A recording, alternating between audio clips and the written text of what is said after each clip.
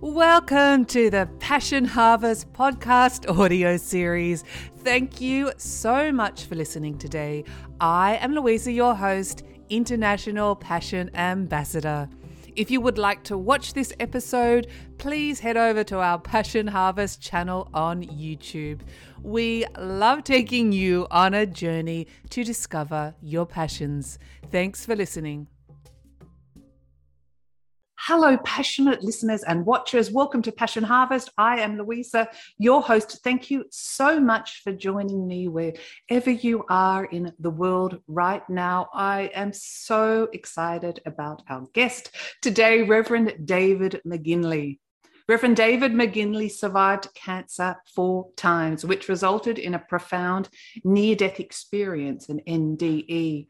Reverend David is an ordained minister, and his NDE allowed him to explore consciousness and the connection of body, mind, and spirit from both sides of the veil. He is the author of Beyond Surviving Cancer and Your Spiritual Journey. This is his story, and this is his passion. Reverend David McGinley, so honored to have you on the show today. Welcome to Passion Harvest. Thanks so much for having me. I always am privileged to share this sort of journey because it helps people find hope in the darkest times. It's a great adventure that we're on with life, and I think the greatest surprise is that it ends more than well, right? It ends with a transformation, which is such an ultimate reassurance in the face of what's going on in the world today with the pandemic and other things. So. Yeah. Happy to help build hope in people's hearts. Well, I'm so excited to share your experiences today. So, Reverend David McGinley, if you don't mind, I'd like to get started. You've survived cancer 4 times. Do you mind sharing a few pieces about that with the audience? Yeah, I'm a really lucky man. I have a history with a rare type of cancer called paraganglioma. So unlike other cancers that spread out through your body and compromise your body's systems, mine sits like a time bomb, a Molotov cocktail, and it produces dopamine, norepinephrine, catecholamines, and these metabolites are deadly when in their high concentrated forms. When my adrenal gland would kick in for any reason, right? I could get excited, I could get angry, I could be exercising, anything that triggers the adrenal gland, that would be a switch, and it would cause the tumor to blow. Now, I've survived many small explosions, but it causes your blood pressure to skyrocket and your blood vessels to burst, and most people are dead in about a minute. During my internship, so as a Lutheran minister, Lutheran is very much like Anglican, Episcopalian, Catholic. I was on internship, so I was a student minister and I was doing sermons every Sunday. But public speaking is one of the most anxiety-provoking things you can do. Every time I got into the pulpit, I was taking my life in my hands. Many times, I actually passed out from the tumor. Now, I put a lot of people to sleep on Sunday morning, but it's not good when the minister becomes unconscious. You're funny. Yeah. I thought that I was simply a nervous wreck. Maybe I didn't have what it took to follow this vocation. But I was so relieved when I found out it wasn't me, it was the tumor doing that. Anyway, I had another one at 35 years of age and another one at 38. But this second one, when I was 27, when it blew, I was doing a hospital chapel service. So there were patients and doctors and nurses there. And I passed out. And of course, it scared everyone. They got all the patients out of the room, and the doctor and the nurse, they did CPR on me and they tried to revive me. And I was dead for 15 minutes. I had no heartbeat or anything. Wow. Now, 30 seconds of oxygen starvation to the brain can result in permanent damage. And while I would love to use that as an excuse for my poor memory, actually, I didn't suffer any brain damage from that period, but I did have a near-death experience. And that was wonderful, wonderful. So a lot of people, 1 in 10 who have a brush with death will have a near-death experience or an out-of-body experience. It's really common, but people don't talk about it because they don't realize it's common, and that probably they know somebody who's had one. I was training to be a minister, so you'd think that I would know about them, but I didn't, and the church doesn't, right? The church really is quite uninformed about this ultimate hope that we actually proclaim every Sunday, but don't dare to imagine that a lot of people in the pew, right, in the congregation might have had one. So I passed out. I was gone before I hit the floor, and I found myself suddenly on a grassy hill. And it sounds so simple when I describe it. There was a tree at the top of the hill, this singular tree. And I could feel every blade of grass as it moved. I could feel the tree drinking in the light, and the light was flowing through me, and the light was love itself. But not love as an emotion. I've come to understand. How can I describe it? Love, if God is love, then love is the highest state of consciousness. Completely integrated, completely congruent, completely authentic, connected.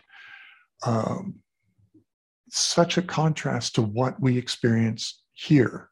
Like your audience, as you're listening to me, you're thinking about words I just said, or you're wondering where this is going to go, and part of you may be hungry, or thinking about other things that you need to do today. We're rarely, if ever, fully present in the moment and congruent. There's so much of myself that is suppressed in my subconscious. But there, I was whole and complete, and it was wonderful. I think that's why so many people describe it as being home, because you've come home to yourself. I've never been happier in my life. And I was filled with joy. I was like a kid at Christmas. I wanted to run to the top of the hill. I needed to get to that tree because I knew if I got there, I'd never come back here, right? And I knew I was somewhere else or something else. And it was much better than this. Now, the amazing thing is I wasn't alone, as if that all wasn't amazing enough. There was an entity there, and it was a masculine figure, a character filled with so much power and strength and wisdom and compassion and love and understanding and a great sense of humor. And he felt like my best friend. And I just said to him, come on, let's run. Let's get to the top of the hill. And he said, it's great to see you, David. It's great that you're here, but we need to talk. And so we walked in the grass and we talked, and I kept sort of giddy saying, I'm home. And he said, yeah, and you're so loved, and it's going very well. Your life is going very well. But we need to talk. You're doing a good job. Things are going as planned. That's an interesting thing to hear. But you have a lot more work to do. And my response to that was, I don't care. I'm here. I'm home. Come on, let's get to that tree. I was trying to will my feet to run. They seemed, I don't know how to describe it. It was the power of his presence. It was this authority and strength. I just couldn't move. Like I was transfixed by that love, and it was pouring from his heart. And we talked about my life. I don't remember the details of that, but I remember this great assurance that things were going well. He said, you have a lot more work to do. And don't worry, we, plural, we will be with you, but you have to go back. I know that the songs and the stories say there's only joy in heaven, but my heart sank at the realization that I wasn't going to win this argument, that I couldn't stay, and I just pleaded, please don't send me back. Why would I go back? This is what my heart has been aching for. And he said, it's important work. You have to go back. We will be with you. And don't worry. He put his hand on my shoulder and he said, we'll see you later.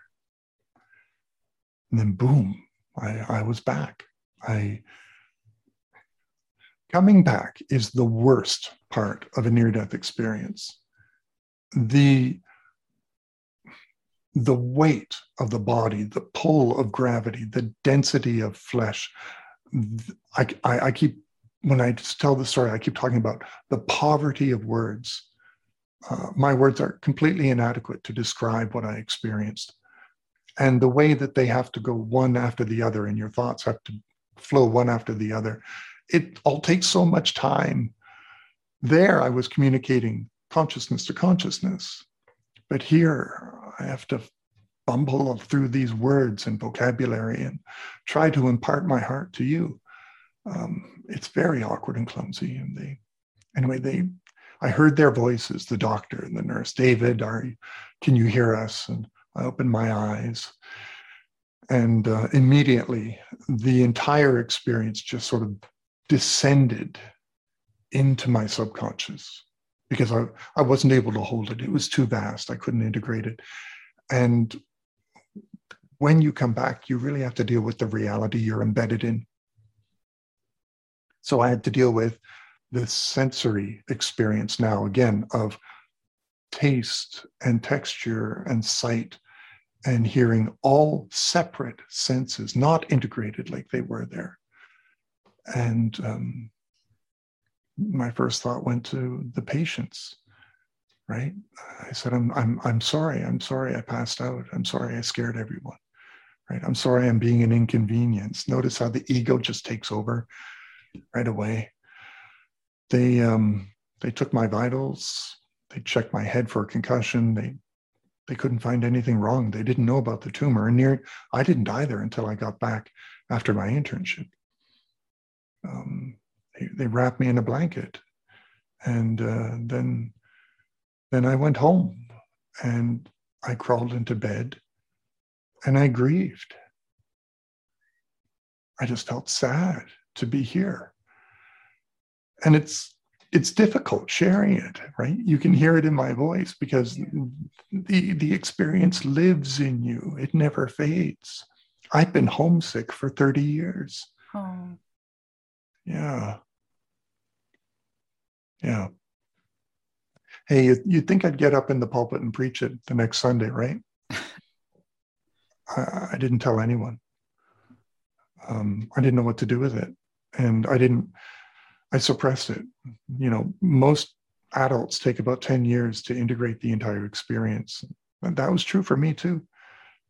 But it sent me down a path that led to my life now, which I wouldn't trade for a moment. And I'm so glad I'm here. And I'm pretty confident I'm doing the work they sent me back to do. I'm now a hospital chaplain, interfaith. I see everybody facing cancer on the palliative floor and the intensive care. And I help them negotiate with mortality. I help them find the best of themselves in the worst moments. And I help them work with the unfinished love stories of their lives and try to help them be embedded in the moment they're fighting for, right? And use cancer, not only to go through cancer, but to grow through cancer, to use a medical crisis to deepen your humanity and amplify your love and focus your heart and feel this beautiful life that is so significant. That's what happened. Oh my gosh, I know it's very hard to describe in words, but you described it so beautifully and articulately. Thank you so much, David. How have you, obviously you detailed a little bit, but how have you changed fundamentally since your near-death experience, your explorations in consciousness after that, and perhaps many years preceding that? I was such an introvert and so anxious and nervous about life and living and wouldn't put myself out there, right? Which prevented me from finding the better part of myself. But cancer and then this near-death experience help me step up to whatever gifts are lying within me and step out into suffering and sorrow and manifest or incarnate a hope and a light and a compassion and to do things I never imagined I would do. Not dangerous, ridiculous, adventurous things. I really should try harder on that department. But to find my vocabulary, my hope, my voice, and to trust it, and to step into situations that scare me. And now I do that every day, every patient I see, right? And I'm so grateful for that.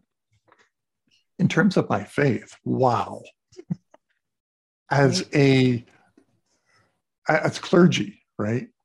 It blew the doors off of what I understood about Jesus, about the Bible, about spirit, about the afterlife, about God. All of the doctrines, right? All of the understandings and teachings have just blossomed. They have new life, new energy. Now I look to the Bible, and if I'm reading that, it's got so much more in there than I ever realized. It's expanded my theology and my doctrine way beyond, I have to say, way beyond orthodoxy, but it's grounded in science, in research. There's a lot of research on this phenomenon and a lot of research, exciting stuff on the nature of consciousness, which I think is the heart of spirituality. The question ultimately is not, is there a God? The question is, what is consciousness? And the evidence, the best theories show or indicate that we live in a reality that emanates from and is sustained by a realm of pure consciousness. So I like to say your consciousness is the only real estate you share with God.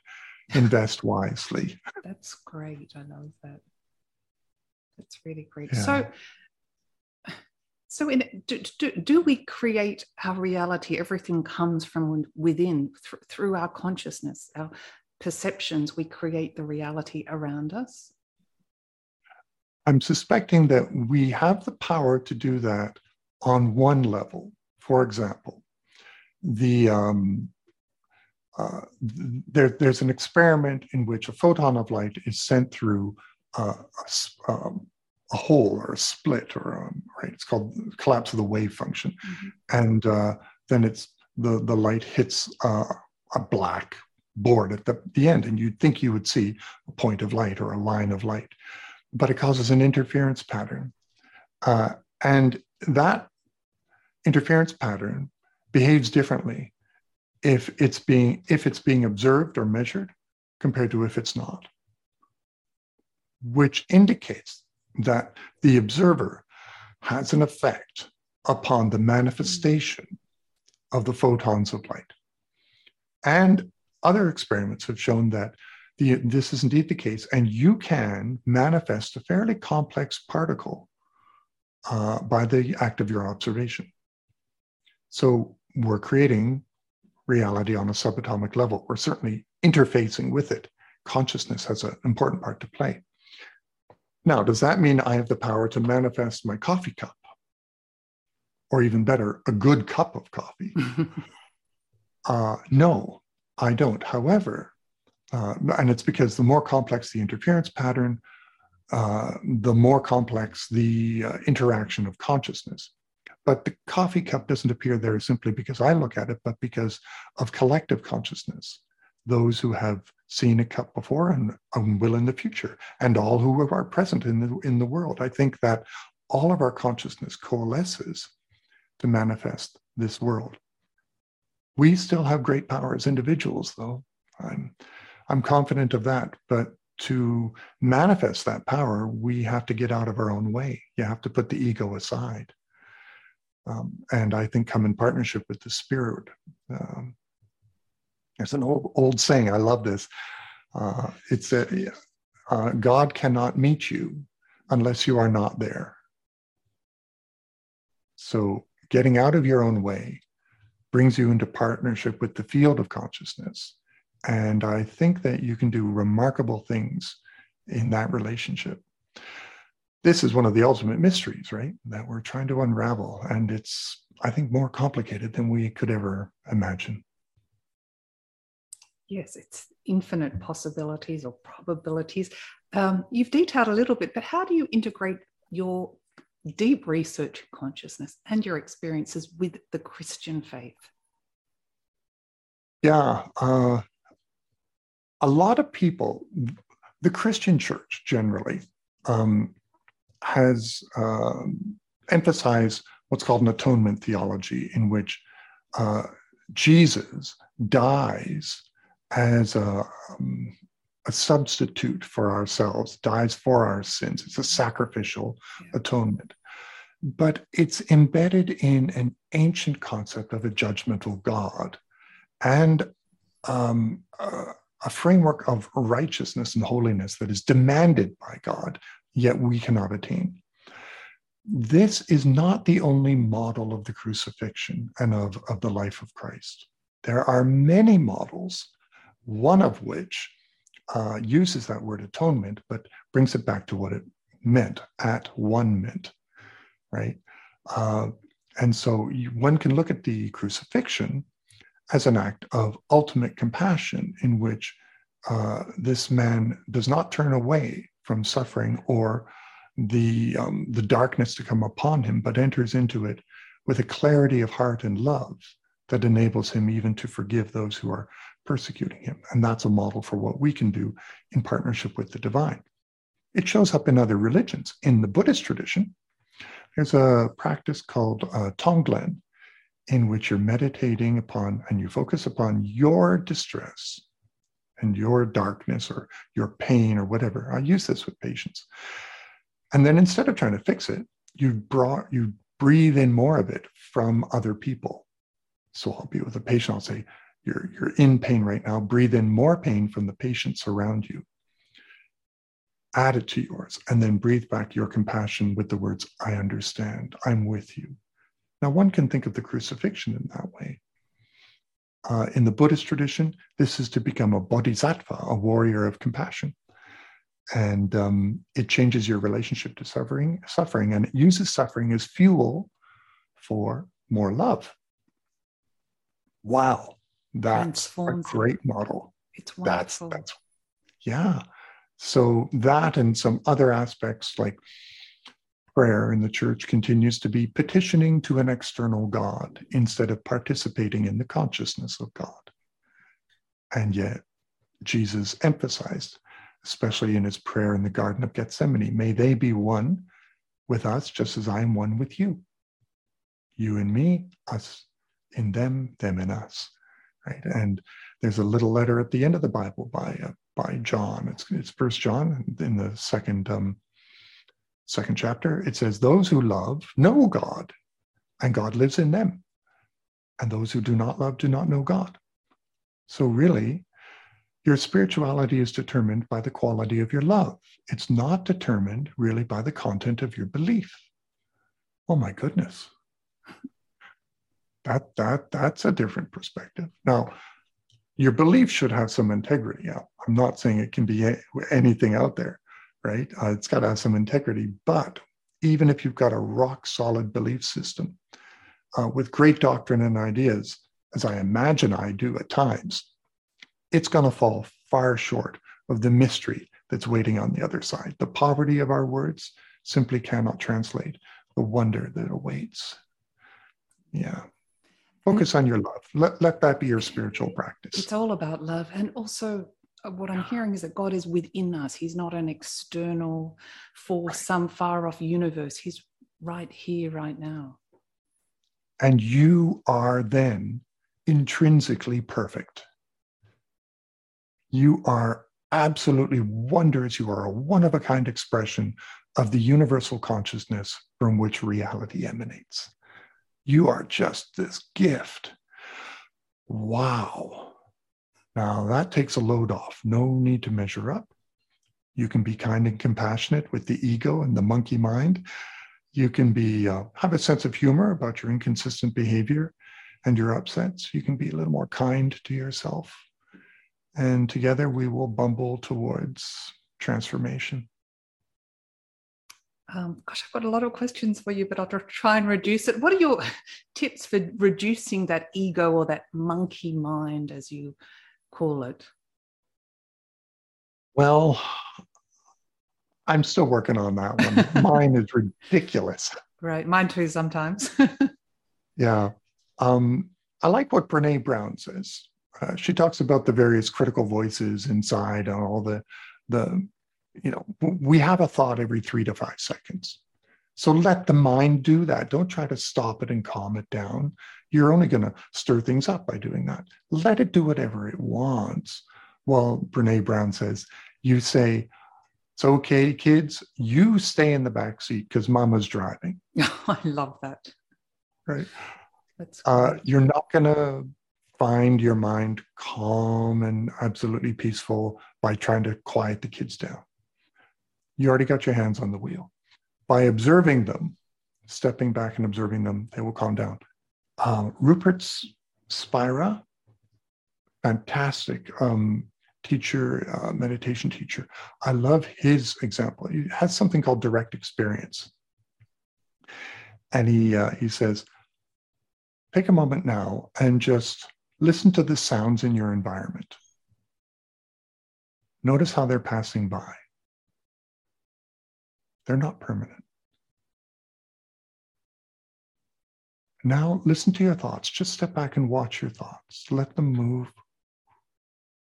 Notice how they're not essential to who and what you are. Okay.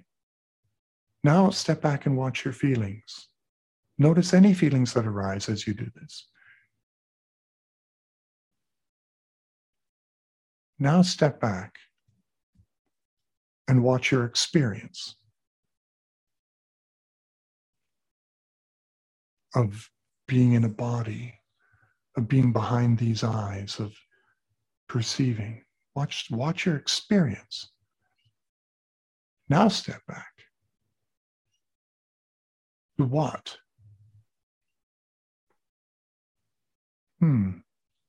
Beautiful. Yeah. Really, really. Oh, I'm so calm and relaxed after that. You mentioned the prayer before, and I just briefly like to talk about the power of prayer. Often, many people ask, well, how, not only the power, which I think is incredible, but how do I pray?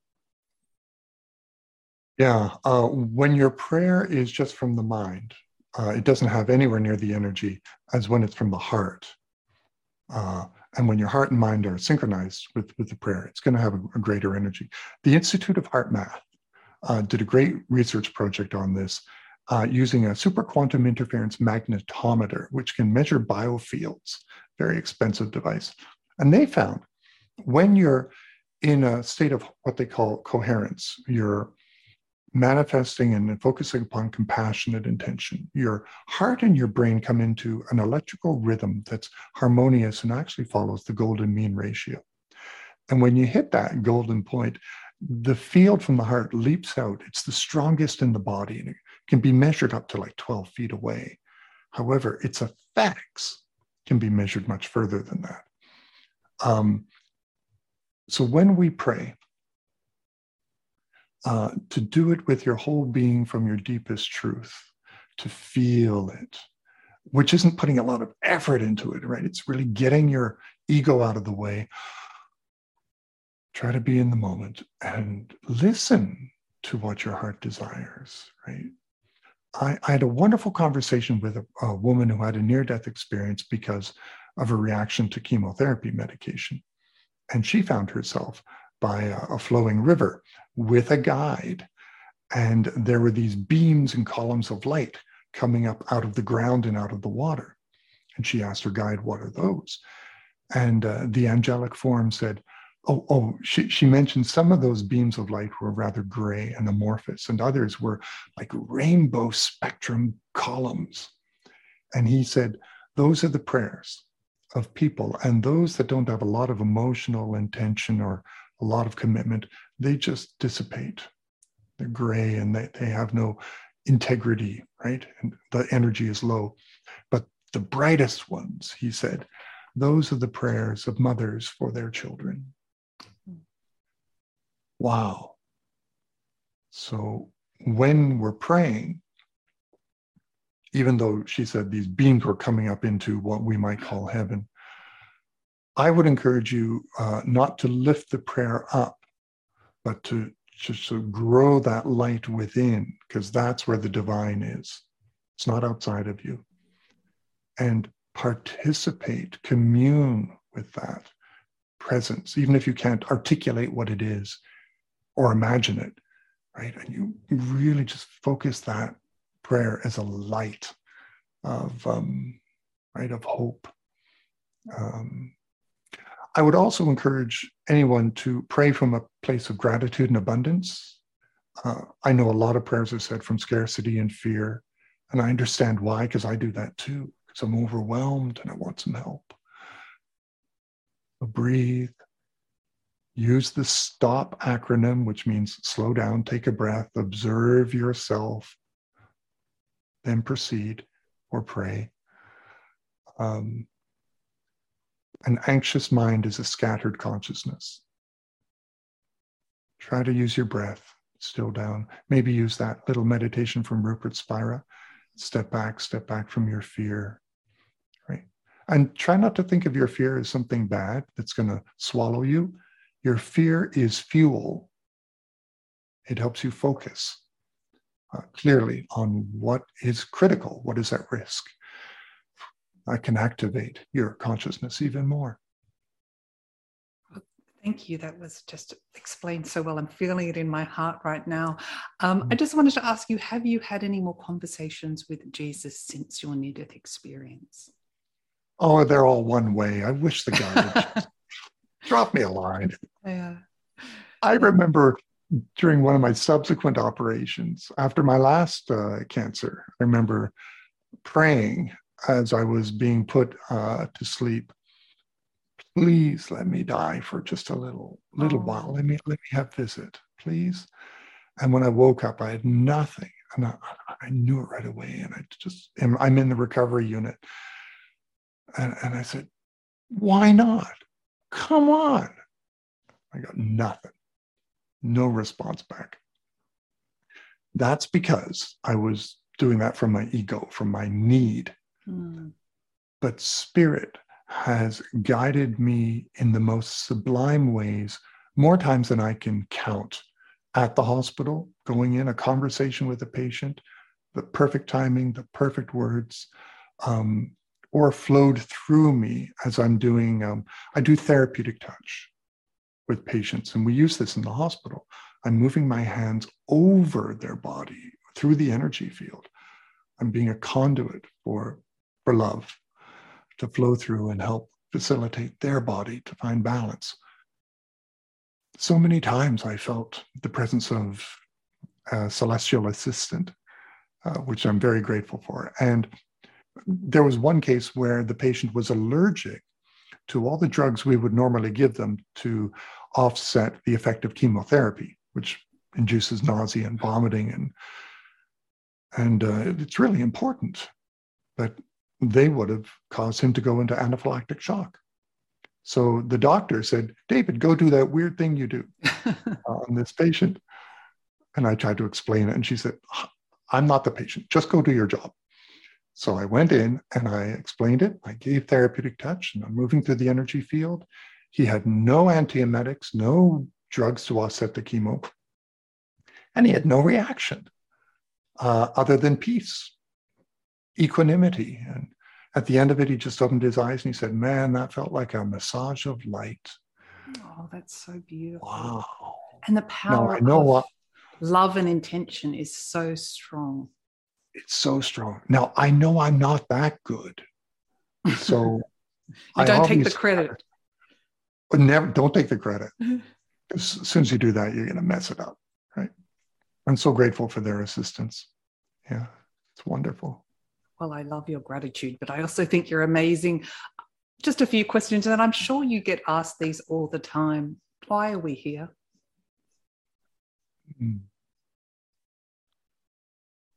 Oh, okay. Let me run this by you. Tell me what you think. Oh, you're the interviewer now. That's fine. Yeah. No, I'm joking. Yeah.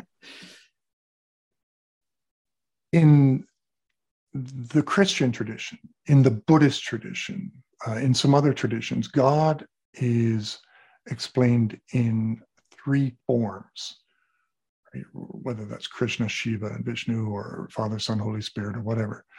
And this Trinitarian model is an expression not of what is God, literally three persons. It's a model of relationship. So it's not enough for the divine consciousness just to be. The very nature of that would manifest in a creative force. So to do that, the divine consciousness must separate self from self in order to reflect back upon self, right? Must create something. When we create something, we impart it, and now it's external to us. And as soon as there's two, then there is a third, because there's a relationship, there's another force going between them. So as the Father conceives, the Spirit creates, and the Son, or the universe, experiences. We are the experience of God. Repeated manifestations of separation induce amnesia, as we, for matter is the densest form of spirit, right? So it's not a dualistic thing, it's a continuum. And as you get more and more dense, you're more further away from the source. Now we're down here in the physical form. No less sacred, it's the densest form. But in order, well, with the human condition, our amnesia has really gone deep. And so we supplant divine consciousness with our own illusion of consciousness or experiment of consciousness. So why are we here? Because we're part of the mosaic expression of the creative force. But what are we here for? To remember. I like what Rumi says, we're all walking each other home. We are here to help each other wake up to the reality that we never were separate from God, that all of creation is this song of life. The question then isn't, are you playing the song? The question is, are you in tune? So when you love each other, you become in tune with the divine resonance and the vibration of creation. Well, it's all about love. And then since we are all interconnected, when all of us learn and grow and have experiences, suffering, joy, hope, we are all learning as a collective consciousness. Is that correct? Right. So as I grow, I'm actually helping you grow, because all consciousness is connected. Right? And look how wonderful this is, the ripple out effects from our conversation. How many people will learn and grow from this as well, and inadvertently their families or the communities. It's just wonderful. Right. We want to reach that critical point where you get into what's called, Rupert Sheldrake calls it morphic resonance, right? Where the heartfelt resonance of consciousness, as well as this knowledge, spontaneously spills out in the species. That's what we're here to do. That's what a light bringer will do. Our job is to shine. That's what we're here for. Oh, I love that. Just two final questions, if you don't mind. You have answered this, but just to clarify it for the audience, many people, I'm sure, ask you this as well. Why suffering? Because we're really good at messing it up. I know that I was told that there's a plan, right? But that doesn't mean a plan like we understand it. I actually believe it's critical to move beyond the phrase, there's a reason for everything. That too often is a way to abdicate our role as partners with the divine in healing the world. It is a way to put handles on the chaos and to give a little hope in the midst of suffering. I hear my patients say it all the time. I understand the power of those words. So I have no idea why suffering. I can consider it's part of the evolutionary path of all living creatures. But suffering is our relationship to an event. Pain is of the body, suffering is of the soul and of the mind. So it really is spiritual homework to engage with suffering in a new way as fuel for healing and transformation. If any reason is there, it must be the call to all of us to step up where we are as we can and make a difference. That way, God doesn't cause suffering, but the divine can use suffering to help awaken humanity. That's an important nuance. Beyond that, I think it gets more complicated than I can understand. So I'm just going to shine where I am and do what I can. Well, you keep shining your incredible light. Final question. Many people are afraid of death and dying. What would you advise those that are listening or watching? Yeah, I understand that. It is the ultimate event. It is the ultimate terrifying thing to imagine. My experience of dying was, dare I say, easy, because it was sudden. But I sit with those who suffer into death, sometimes for months. And I appreciate it. It can be excruciating. When you see death coming, plan for it. Talk to your family about your beliefs about death. Explore websites like yours, right? Interviews like these. There's a document called an advanced care plan. In Canada, we go to advancedcareplanning.ca, and wonderful resources there. Realize, though, that the final event of death is the safest thing you could ever go through, because it's not, I think Elizabeth Barrett Browning said, death is a comma, not a period. Right? Death is a transformation. And if you're able to be present with a loved one who's dying, you may witness their shift into transpersonal states of consciousness. They're comprehending spiritual entities. You may even get caught up in it. It's called a shared death experience. Once you touch upon that realm, you realize there's nothing to fear. Now, that's about death itself. Dying, well, we worry about pain. And if you're experiencing some of that, don't be shy about the drugs. The medication is there to help keep you comfortable, but you balance consciousness against that in conversation with your family and loved ones. Oh, we could have an entire conversation about this. You've expressed talk it about really it. well. Yeah. Where's the best place for people to contact you, Reverend David McGinley? Just go to davidmcginley.com, or you could Google me. From my website, you can send me an email. That's really easy. Mm-hmm. Reverend David McGinley, thank you so much for being on Passion Harvest. I'm so inspired. I'm so calm after our conversation, and what a light you are in the world. And I know you're homesick, but I'm glad you came back to share the incredible love that you have. I'm glad now too. I needed to grow into love a lot more. I just was not ready over there. It was good for a visit, but I don't think I was the type of entity that could remain and resonate at that frequency. I had a lot more growing to do.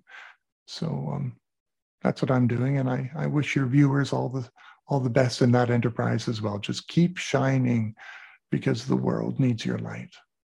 Beautiful. Well, thank you so much for being on Passion Harvest. Bye-bye. My pleasure. Bye-bye.